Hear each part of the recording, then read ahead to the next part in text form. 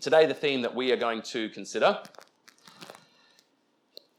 is that a life built on grace calls us to love one another in a very specific way. The whole of Romans 14 is an extended consideration of how we are to treat one another's conscience before the Lord. This consideration, this tolerance of the conscience of the other, is a necessary outworking of Christian love. This theme is enormously practical, it is absolutely timely, and it is, in my experience, poorly understood by many, even Christian leaders. So I couldn't be more excited about today. Why don't we have a read of the whole passage, and then we'll start pulling things out willy-nilly and reveling in how good this is. Romans chapter 14, beginning at verse 1. As for the one who is weak in faith, welcome him, but not to quarrel over opinions. One person believes he may eat anything, while the weak person eats only vegetables. And the Lord's people said, Amen. Let not the one who eats despise the one who abstains. And let not the one who abstains pass judgment on the one who eats, for God has welcomed him. Who are you to pass judgment on the servant of another? It is before his own master that he stands or falls, and he will be upheld, for the Lord is able to make him stand. One person esteems one day as better than another, while another esteems all days alike. Each one should be fully convinced in his own mind. The one who observes the day observes it in honor of the Lord. The one who eats in honor of the Lord, since he gives thanks to God. Whilst the one who abstains in honor of the Lord and gives thanks to God. For none of us lives to himself, and none of us dies to himself. For if we live to the Lord. And if we die to the Lord. So then, whether we live or whether we die, we are the Lord's. For to this end Christ died and lived again, that he might be Lord both of the dead and of the living. Why do you pass judgment on your brother? Or you, why do you despise your brother? For we will all stand before the judgment seat of God. For it is written, As I live, says the Lord, every knee shall bow to me and every tongue shall confess to God. So then, each of us will give an account of himself to God. Therefore, let us not pass judgment on one another any longer, but rather decide never to put a stumbling block or hindrance in the way of a brother. I know and am persuaded in the Lord Jesus that nothing is unclean in itself, but it is unclean for anyone who thinks it unclean. For if your brother is grieved by what you eat, you are no longer walking in love. By what you eat, do not destroy the one for whom Christ died. So do not let what you regard as good be spoken of as evil. For the kingdom of God is not a matter of eating and drinking, but of righteousness and peace and joy in the Holy Spirit. Whoever thus serves Christ is acceptable to God and approved by men. So then, let us pursue what makes for peace and for mutual upbuilding. Do not, for the sake of food, destroy the work of God. Everything is indeed clean, but it is wrong for anyone to make another stumble by what he eats. It is good not to eat meat or drink wine or do anything that causes your brother to stumble. The faith that you have, keep between yourself and God. Blessed is the one who has no reason to pass judgment on himself for what he approves. But whoever has doubts is condemned if he eats, because the eating is not from faith. For whatever does not proceed from faith is sin. There's a lot in there, as you can see. Let's get stuck in. What are we talking about here? Here's the setup.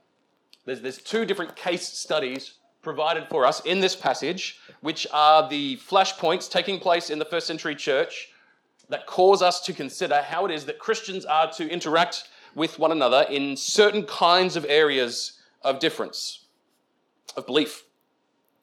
The first view regards the eating of certain foods, the first situation, and the second regards the attitude towards certain holy days. Romans 14:2 tells us that one person believes he may eat anything, while the weak person eats only vegetables.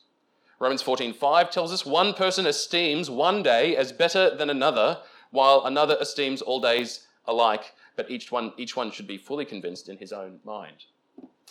It seems that the eating that is concerned here is an issue that's less familiar to us as Christians, but would have been the obvious hot topic in the first century. When a group of people have lived most of their lives under the Jewish law, under the law of Moses, first encounter the gospel, the question of which parts of the Old Testament faith are we still bound to in the New Testament is a difficult one. I mean, it's difficult even now with 2,000 years of experience of doing it. Do the Jewish food laws carry over into the New Testament life as an ongoing observance for Christians? This was a huge debate in the early church. And so when Paul says one person believes he may eat anything and one person believes he may eat only vegetables, we have that Old Testament debate applied even more broadly again to other kinds of perhaps Greek philosophical conclusions. Who knows, maybe the vegans have been around and annoying everyone since the first century. That's a joke. If you are a vegan, you don't need to email me. The next issue is that one person esteems one day as better than another. In the Old Testament practice of observing God's law, the people who had faith were required to enact a certain kind of calendar. How often do we think about calendar as being a thing which is ordained by God? There were a series of holy days to be observed throughout the year, the most important of which happened once a week, known as the Sabbath. One person esteems one day as better than another, says Paul, while someone else esteems all days alike. And it seems that the Jewish festal calendar hasn't crossed over into the New Testament faith. This has implications for the Sabbath, which we're not going to unpack today. And the application that Paul comes to in regards to these two debates is a call for tolerance between the two groups. The gospel correctly applied to this situation should have us concluding that group A and group B, group permissive and group narrow, group free to eat and not free to eat, group must obey the days and is free to not obey the days, should tolerate one another. They should not seek to judge one another or to oust one another or to crush one another or to fight and argue and quarrel with one another. They should be having as their primary motivation in this area a call for unity. They should be hoping to protect the conscience of their brothers and sisters with whom they disagree. And they should be able to expect that their brothers and sisters would encourage them to obey their own conscience in these issues. You understand that what we are reading here is that this kind of disagreement is not a valid cause for disunity. A church which splits over these things is sinning. God has not given us permission to isolate ourselves over these sorts of issues. Rather, this is a time for us to display the gracious love of the gospel towards one another. Now, even as I say that, surely you have noticed some strange things about this call to tolerance that ring in our ears in a not immediately comfortable way. Here's some things to notice. The first is this call for tolerance is based in the assumption that someone is wrong. That someone is wrong. This tolerance is not about us sharing a perfect understanding of God. Paul clearly believes that at least in the debate around food, one group is right and one group has misunderstood. Do you see that in the text?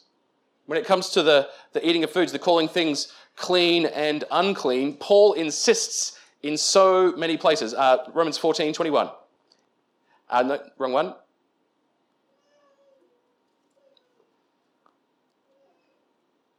14. I know, and am persuaded in the Lord Jesus that nothing is unclean in itself. This is foods we're talking about. Nothing is unclean in itself, but it is unclean for anyone who thinks it unclean. There's an objective reality, there's a subjective application, but someone is right and someone is wrong, and in this kind of right and wrong, Paul says tolerance.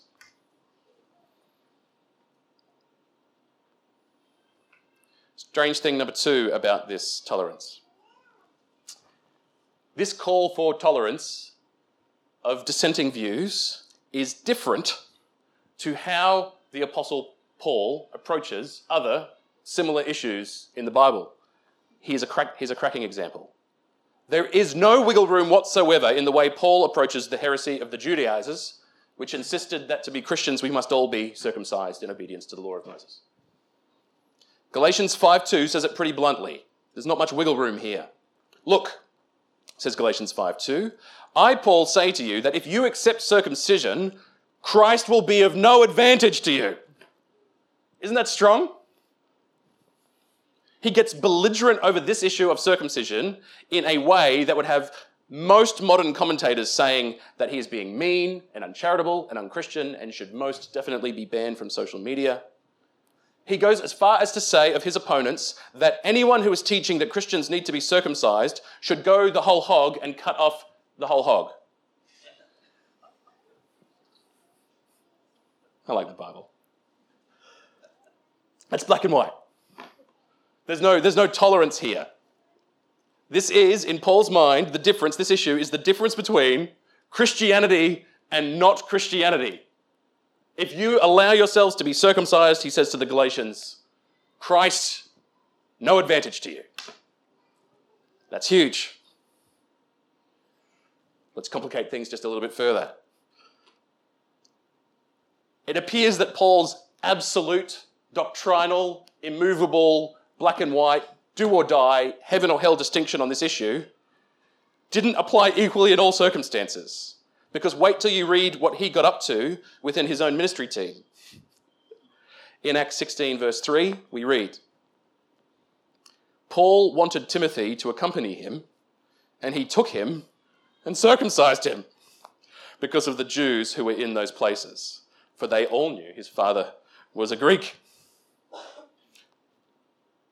So Paul, who has just told us that circumcision makes Jesus of no advantage to you, went and circumcised Timothy. What's with that? Is this time for a quick side note, by the way? New rule. Mates don't circumcise mates. Right? There's no way that a friendship can come back from that once that line has been crossed. How could you ever look each other in the eyes again? Can you imagine being there for that conversation between Paul and Timothy, and Paul's trying to convince Timothy that this is a good idea? Timothy, we've got some ministry to do, but before we get there, there's something I have to do, and I'm not going to lie to you. It's going to get weird. On the issue of circumcision, there is clearly some nuance here that we need to understand that determines whether this is an issue of life or death or an issue of Christian freedom. Romans 14 is showing us this principle. In this imperfect world that we live in our imperfect churches which we inhabit, Christians, I don't know if you've noticed this, are not going to agree on everything. And sometimes our disagreements with one another are going to be for the right reasons on both sides of the argument, just to confuse things even further. We are not equally certain about every part of our faith, and then even in issues where there is a right and a wrong, sometimes those who are right should put up with those who are wrong because both are honouring the Lord. What? We see this in our passage today. Both groups in these arguments believe that what they are doing is about worshipping Jesus, and that matters. And there are a set of circumstances in life that Christians will find themselves, where Christians will find themselves disagreeing with each other on how to do Christianity, where God has said the right response for us is tolerance towards one another, more than tolerance, generous love. And so the question then becomes, under what circumstances does this tolerance apply? Under what circumstances does this tolerance apply?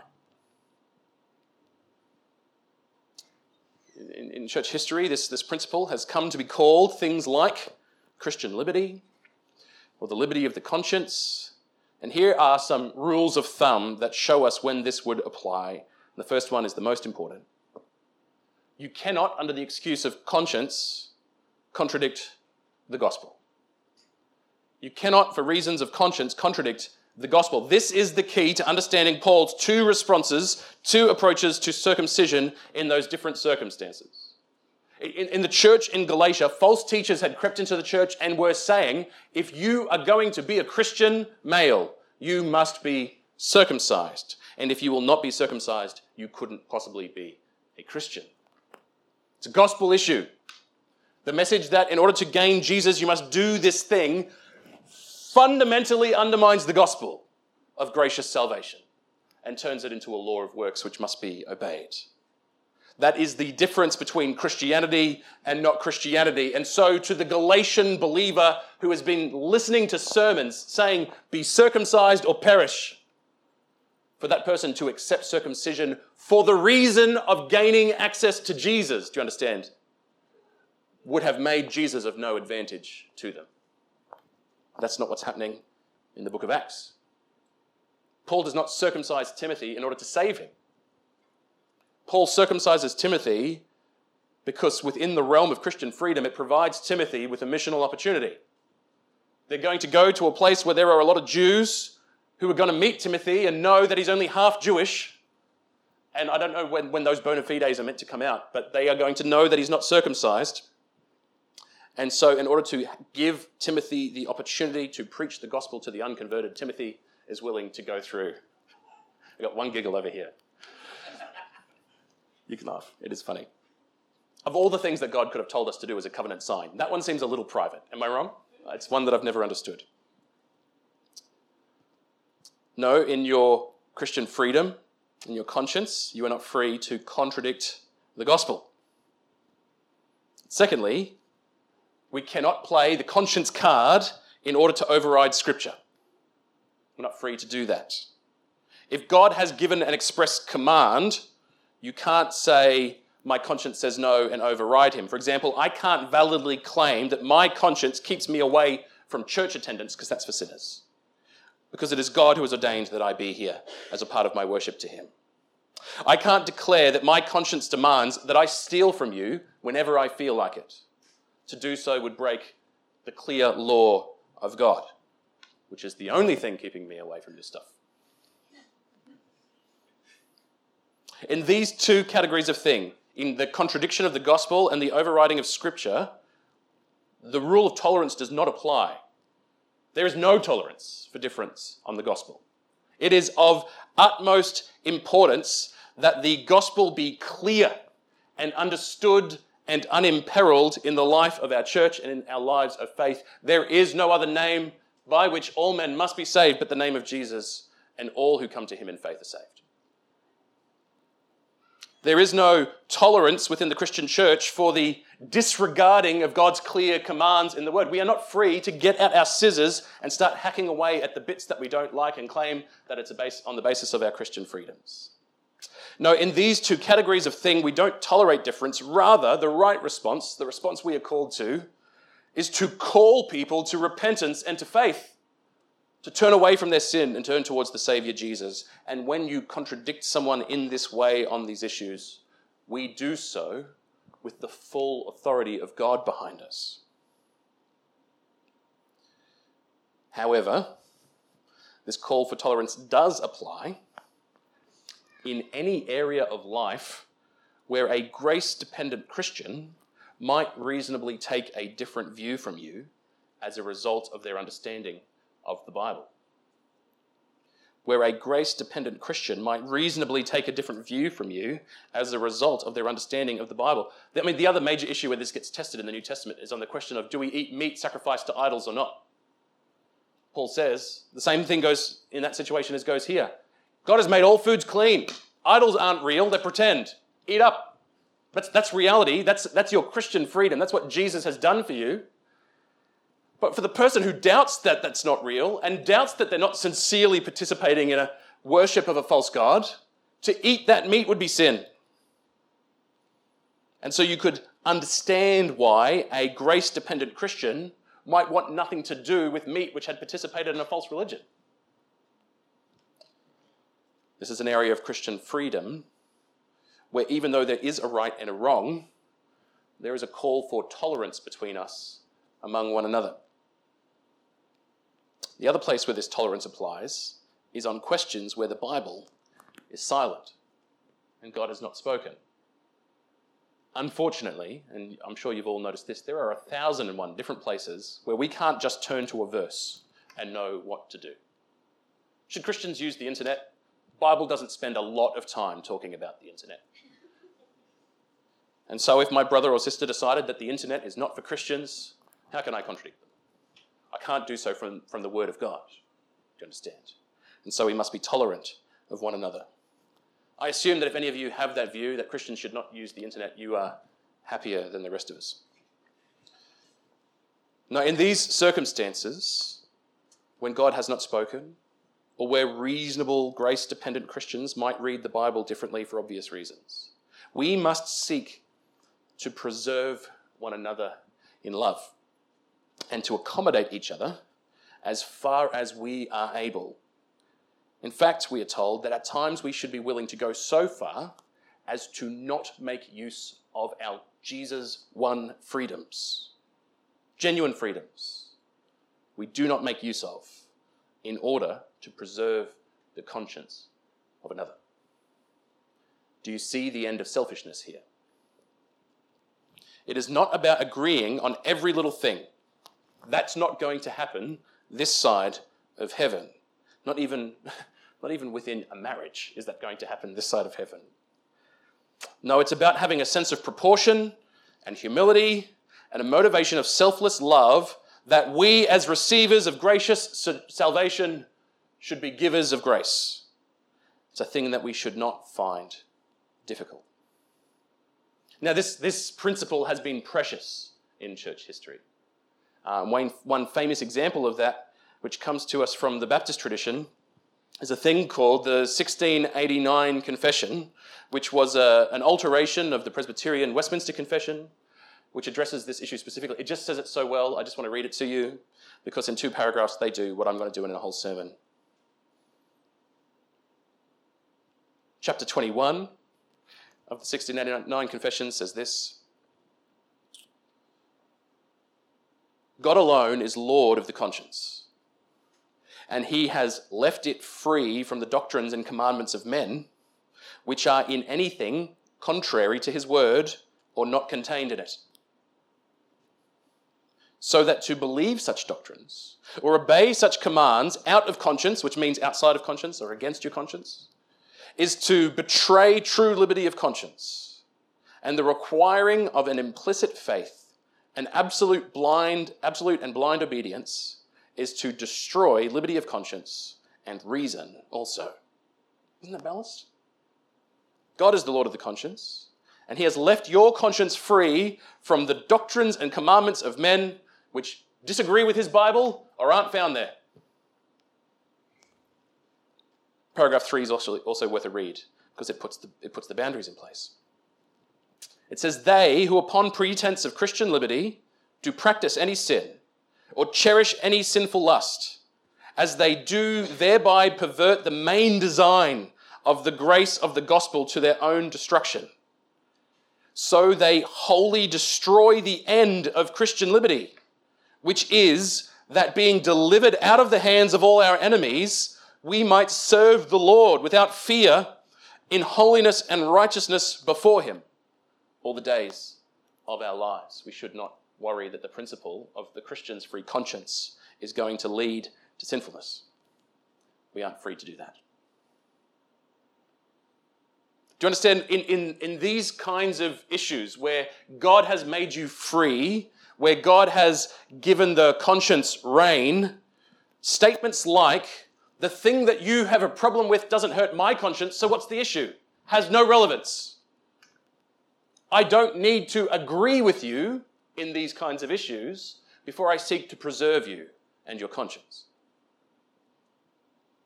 If I am ministering to you, or you are ministering to another, your brother or your sister comes to you with an issue over which their conscience has been provoked. I am not comfortable with this. It feels wrong before the Lord.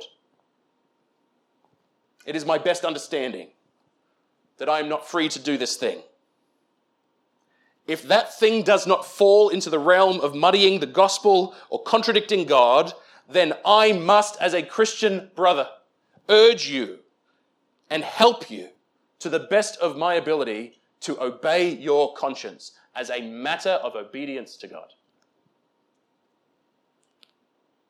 Why? Well, in our passage we were given a number of reasons why your conscience is important. Tolerance has a few reasons for existing here, and all of them matter. Here's one. I must be cautious with my brother or my sister's conscience because I am not their master. I am not their master. Romans 14 verses 3 and 4 say, "Let not the one who eats despise the one who abstains. Let not the one who abstains pass judgment on the one who eats, for God has welcomed him. Who are you to pass judgment on the servant of another? It is before his own master that he stands or falls, and he will be upheld, for the Lord is able to make him stand." And again, at the back of the passage we read, if we live to the Lord, verse 8, and if we die to the Lord. So then whether we live or whether we die, we are the Lord's. For to this end Christ died and lived again, that he might be Lord of both the dead and of the living. Why do you pass judgment on your brother? Or why do you despise your brother? For we will all stand before the judgment seat of God. Is it not sufficient that he be judge? Why do I need to be one as well? For as it is written, "As I live, says the Lord, every knee shall bow to me, and every tongue shall confess to God. So then each of us will give an account of himself to God." And if Hugh is going to give an account to God, therefore I don't need to pass judgment on him any longer. I added his name in, it's not in the Bible. Rather, I should decide never to put a stumbling block or a hindrance in the way of a brother. Do you understand? This is about knowing my place. You don't exist to please me. Your life at the end of all things will not be held in judgment by me. And mine will not be held in judgment by you. It is to God we will give an account for our worship. And it is his standards which apply, not mine. So I should know my place. For me to compel you to disobey your conscience is to take the place of God in your life. It's a place I'm not welcome. Secondly, this one's really blunt. To disobey your conscience is sin. Isn't that weird? To disobey your conscience is sin.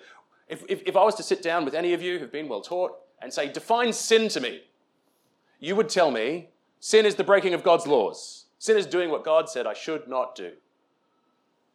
Okay, well, what about that Tinternet person? It's not breaking one of God's laws. Why would it be sin for them to disobey their conscience? Well, it's explained to us here in this passage. Verse 14. I know and am persuaded in the Lord Jesus that nothing is unclean in itself, but it is unclean for anyone who thinks it unclean. Think about that one with me. I believe that this piece of delicious, caramelized salted and aniseeded pork, a bit of fennel, is clean. I can eat it in good conscience. I'm breaking none of God's laws. God has made it clean. Sitting next to me is my poor, wayward brother who believes to the core of his being, for some reason unknown to him, his conscience is provoked, and he does not feel free to eat the best of meats from the most delicious animal on the planet, from whom we get ham, pork, sausages, bacon, pork belly.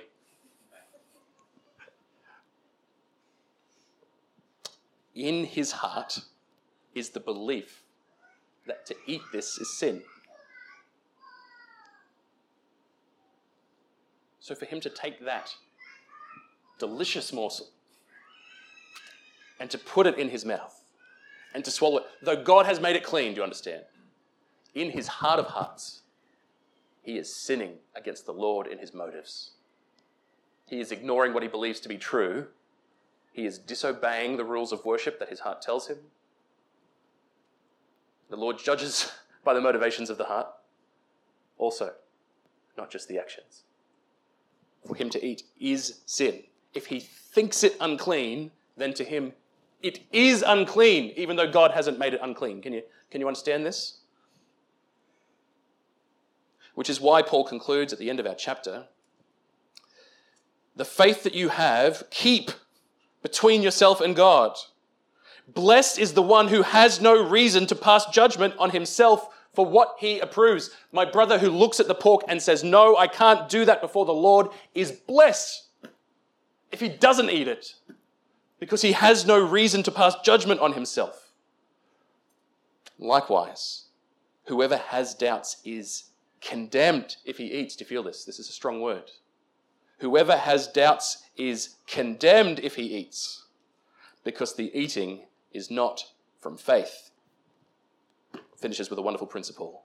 Whatever does not proceed from faith is sin. Whatever does not proceed from faith is sin.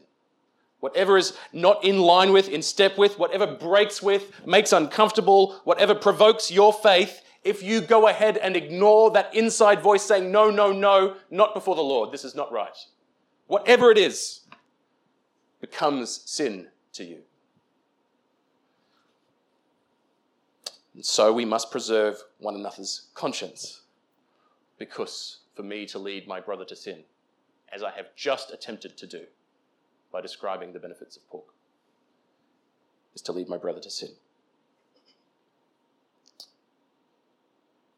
Last one. The reason why it is important that we offer this tolerance towards one another, it should be obvious to us by now, is that if I use force over the top of your conscience before the Lord, I will destroy you. This is not my words, these are the words of the Bible in verse 15. If your brother is grieved by what you eat, you are no longer walking in love. For by what you eat, do not destroy the one for whom Christ died. If I'm setting an example in our shared spaces that is leading you into sin, how is that loving? How is that gracious? How is that leading to mutual upbuilding? For me to take a sledgehammer to your relationship with God, how is that Christian? No, you are free. You are free to obey him to the best of your understanding, and you're not just free, you should have my help to do it. Even if that means that I, as the one who has a higher view of my freedoms, the stronger position, go without things that I think I have a right to. We had this come up not too long ago when we were organising a combined church camp, and of the churches involved, all but one wanted us to take communion together at one point during the worship on the camp. And for one church and their understanding of the way in which communion should be conducted, that provoked their conscience. No, we can't do that in that situation. That's breaking what we believe to be the rules around how communion should be taken. We only take that at church together on a Sunday. And so, of course, Mike and I decided, well, they're being silly and narrow. How dare they, those hooligans? And we cut them out, and we no longer invite them to camp. And we moved on with our lives, confident in our own self-righteousness that we are free and God has made us free.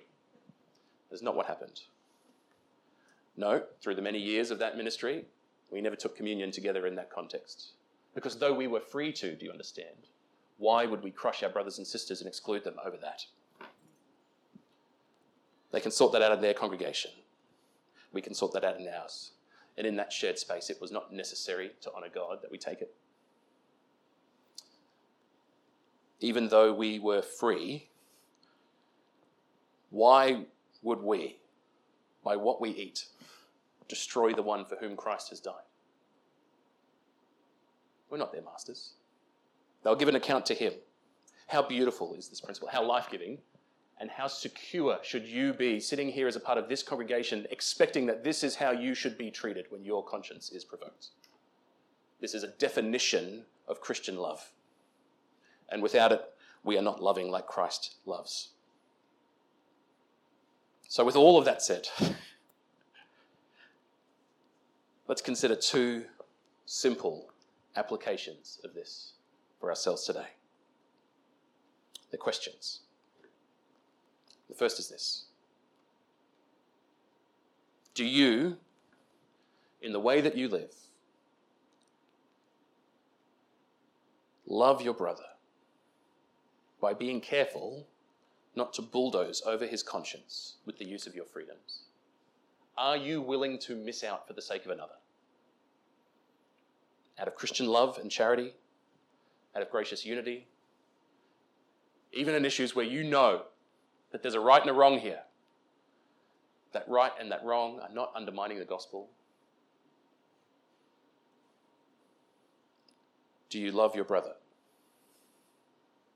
And secondly, are you, as a Christian who will give an account to the Lord God who has purchased you by the blood of his only Son, walking in obedience to him by listening and obeying when your conscience is provoked? To do so is to worship the Lord Jesus Christ and brings no shame upon you, but blessing. Let's pray.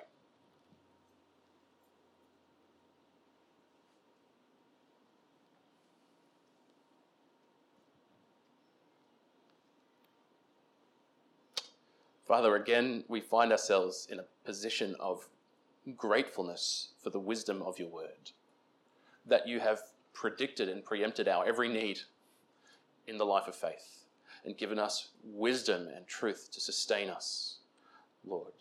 Thank you that your truth is wise enough to understand human nature and the reality of the world that we live in, and it tells us how to live with one another even in places where the flesh makes it complicated.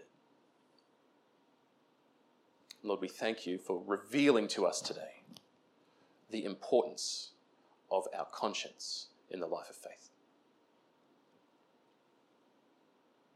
It's a beautiful and precious principle, our Lord. Lord, the pages of history are littered with poor examples of humans treating humans wrongly in issues of conscience, of being arrogant and uncharitable,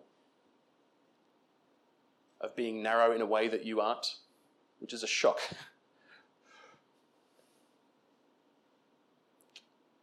Lord, of violently opposing one another over these things. We thank you that you have rescued us. We thank you for those in the faith who have gone before us, who have wrestled through these things, sometimes, Lord, even at the cost of their own lives, to make us aware of the freedoms won for us by you, Jesus, and the importance of obeying you in this way. We pray that you would give us resolve and confidence and hope and joy that would lead us to be people of soft conscience and rapid obedience. Father, I freely confess that there have been many places in my life where, due to pressures from others, I have bent where I felt I should not have. And in doing so, Lord, I have sinned against you and placed the opinion of man over the opinion of God in my life. confess it freely, and I thank you for the grace that comes to me by Jesus and Jesus alone. That all my sin is forgiven and removed in him, and there I obtain a righteous fulfillment of your law. Lord, I confess as well, freely, those times in my life where I have been ungenerous towards my brothers and sisters who are narrower than me. Lord, I ask your mercy on both me and on them. Lord, would you teach me and lead me in what it means to live a life of mutual upbuilding?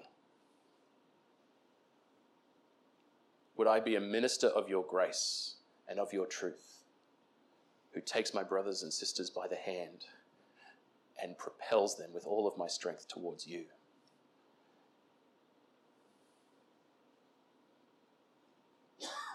It is true, our God, that it is you who are the judge of all humans, and that it is to you we will all give an account. For those of us who know Jesus, Lord, that's a wonderful promise. For those of us who have yet to obtain his grace, that is an urgent warning. Jesus, there really is salvation in you. And the life that you save us into is beautiful and wise and unsullied, filled with blessings and joy. Give us more of yourself and more of your truth. And by your Spirit, cause us to walk in your ways, we pray. In Jesus' name, amen.